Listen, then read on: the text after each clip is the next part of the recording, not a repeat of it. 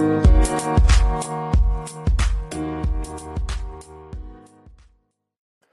is up, guys, and welcome to another edition of the Market Marauder Show. Beat the market one trade at a time. Hope everybody's having a great week out there in this very volatile market. Today, we're talking about some of the things going on in the crypto world. So, hope everybody's able to lock in some profits. Definitely a great buying opportunity as a lot of good crypto projects are on sale. At the time of recording, Bitcoin is currently at $35,900 and Ethereum is at $2,378.42. So both of those plays are very cheap at the moment, in my personal opinion, especially Bitcoin. So definitely going to be looking at those long term. Probably going to be adding some more to my portfolio.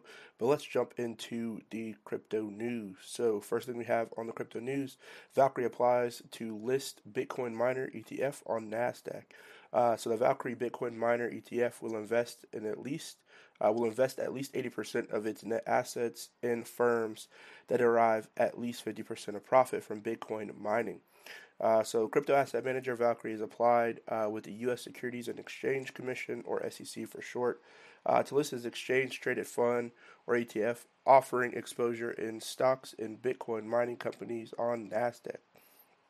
And so the Valkyrie Bitcoin Miners ETF will invest at least 80% of its net assets in securities of firms that derive a minimum of 50% of their profit from Bitcoin mining, according to a filing by the SEC. Following the SEC's reluctance to approve a spot Bitcoin ETF, asset managers and investment firms have turned to products offering exposure to the future market or companies that themselves exposed to Bitcoin in other ways, such as mining or holding crypto on their balance sheets. So this is companies like MicroStrategies, Riot, Blockchain, or Marathon Digital. And so Valkyrie's Miners ETF is similar to Composition from Van Eck, which applied to the SEC, launched a digital asset mining fund in December. In October, Valkyrie became the third firm to win SEC approval to list the Bitcoin futures ETF, following the ProShares and Van Eck listing. So definitely, as we get into 2022, there's going to be a lot more Bitcoin and crypto ETFs that are going out there that are going to give people exposure to the crypto market, which my personal opinion lets me know that crypto is not going anywhere, especially since it's on a bearish downward trend. I think this is just temporary for the market to rebound. So YouTube is considering offering NFTs to allow creators to capitalize on work. So YouTube is considering offering non-fungible tokens as a way to help creators capitalize on emerging technologies, including things like NFTs. And this was from the CEO, Susan Wojcicki, who wrote in an open letter about the video streaming platform's 2022 priorities. She said her team is looking ahead to the future and has began following everything happening in Web3 as a source of inspiration to continue innovating on YouTube. The past year, the world of crypto and NFTs and even decentralized autonomous organizations, or DAOs, has highlighted a previous unmanageable opportunity to grow the connection between creators and their fans. On Thursday, the social media platform Twitter released an official verification mechanism for NFT profile pictures. This involves users linking their Ethereum wallet to Twitter and using the NFT as their profile picture. And so I think it's very interesting. We're starting to see a lot of integration of NFTs into a lot of the social media platforms, which I think will continue to be the case going into 2022. What you could do to take advantage of this is I encourage everybody to understand what's going on in the crypto world. Really educate yourself on how a lot of these products work, what their use cases are, what Web3 is, things of that nature. Will definitely help you moving forward. Now, you may hear a lot of people are getting into NFTs. A lot of people are also saying the NFT market is oversaturated. I think that's kind of farce, in my personal opinion. I think NFT market is just continuing to ramp up.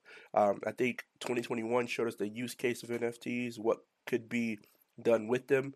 But just like the birth of the internet, as the years go on and progress, you're going to see more and more developments with these products to make them more efficient and make them better overall. So I think 2021 was just a lot of people getting into them early, but it definitely is a learning curve. So the more you know and the faster you can gain this knowledge on how crypto works, the better off you could be with creating great generational wealth for you and your family. And lastly, on here, YouTube loses a pair of executives to Web3. So, two YouTube executives announced their departures from Google-owned company with plans to pursue Web3 ventures on Tuesday, based on tweets from their personal accounts. The departures come the same day CEO had issued her open letter that I talked about earlier, saying that YouTube is looking into NFTs to help creators monetize their content. The first exec announced their departures as YouTube head of gaming, Ryan Watt, who will be joining Polygon as the CEO of Polygon Studios. And so he tweeted out, it's bittersweet news to share that I'm leaving YouTube. I've loved every minute of my time here, but it is time for my next endeavor. I am elated to announce that I'll be joining Polygon or Matic as their CEO of Polygon Studios. And Polygon, I think, is going to do very well, especially having the head of gaming for YouTube as their CEO of Polygon Studios. And that's just definitely going to be a project that I'm going to be looking at moving forward into 2022. And so, Web3 is definitely something to look at going into the metaverse starting to ramp up. Web3 projects are definitely the future of crypto. So I encourage everybody to understand really what Web3 is and how you can integrate that into your daily life and what main projects are out there. Polygon is one of them that's taking advantage of it. You can also do Polygon in a lot of metaverse plays. So I know the Sandbox. Kind of supports Polygon as well as Ethereum. So Polygon definitely has use cases in the metaverse already. So that's something to consider. But overall, the crypto market is on sale. There are a lot of great plays out there that you can get for cheap. And like they say in the investment community, buy the dip. So I encourage everybody to just look into crypto. Try to do some more investments. This is the time that a lot of people really bolster their portfolios and load up to make a lot of generational wealth. It's very difficult to get into these crypto plays, especially when Bitcoin reaches like its next high. When Bitcoin's at like 65K, it's really difficult, and you don't really make a large of a dent when trying to put money in. But when it starts to go down, and it is on sale, that's a great way where your money can go further. So I know a lot of people don't have enough money to buy one Bitcoin completely. They may be able to buy a portion of it, but a little does go a long way, especially with compounding. So there are a lot of platforms as well that you can stake your Bitcoin. So you put your Bitcoin in, then you can stake it, or you can stake your Ethereum. BlockFi is one platform that you can do that. And then you have Coinbase that allows you to stake some other coins as well. They don't allow staking for Ethereum and Bitcoin, but there are tons of other coins that you can stake, which just gives you passive income and helps you to grow your portfolio. So hopefully this podcast helped you all out. If it did, make sure you check out the next episode. Thank you for listening, and I'll see you guys on the next one. Peace.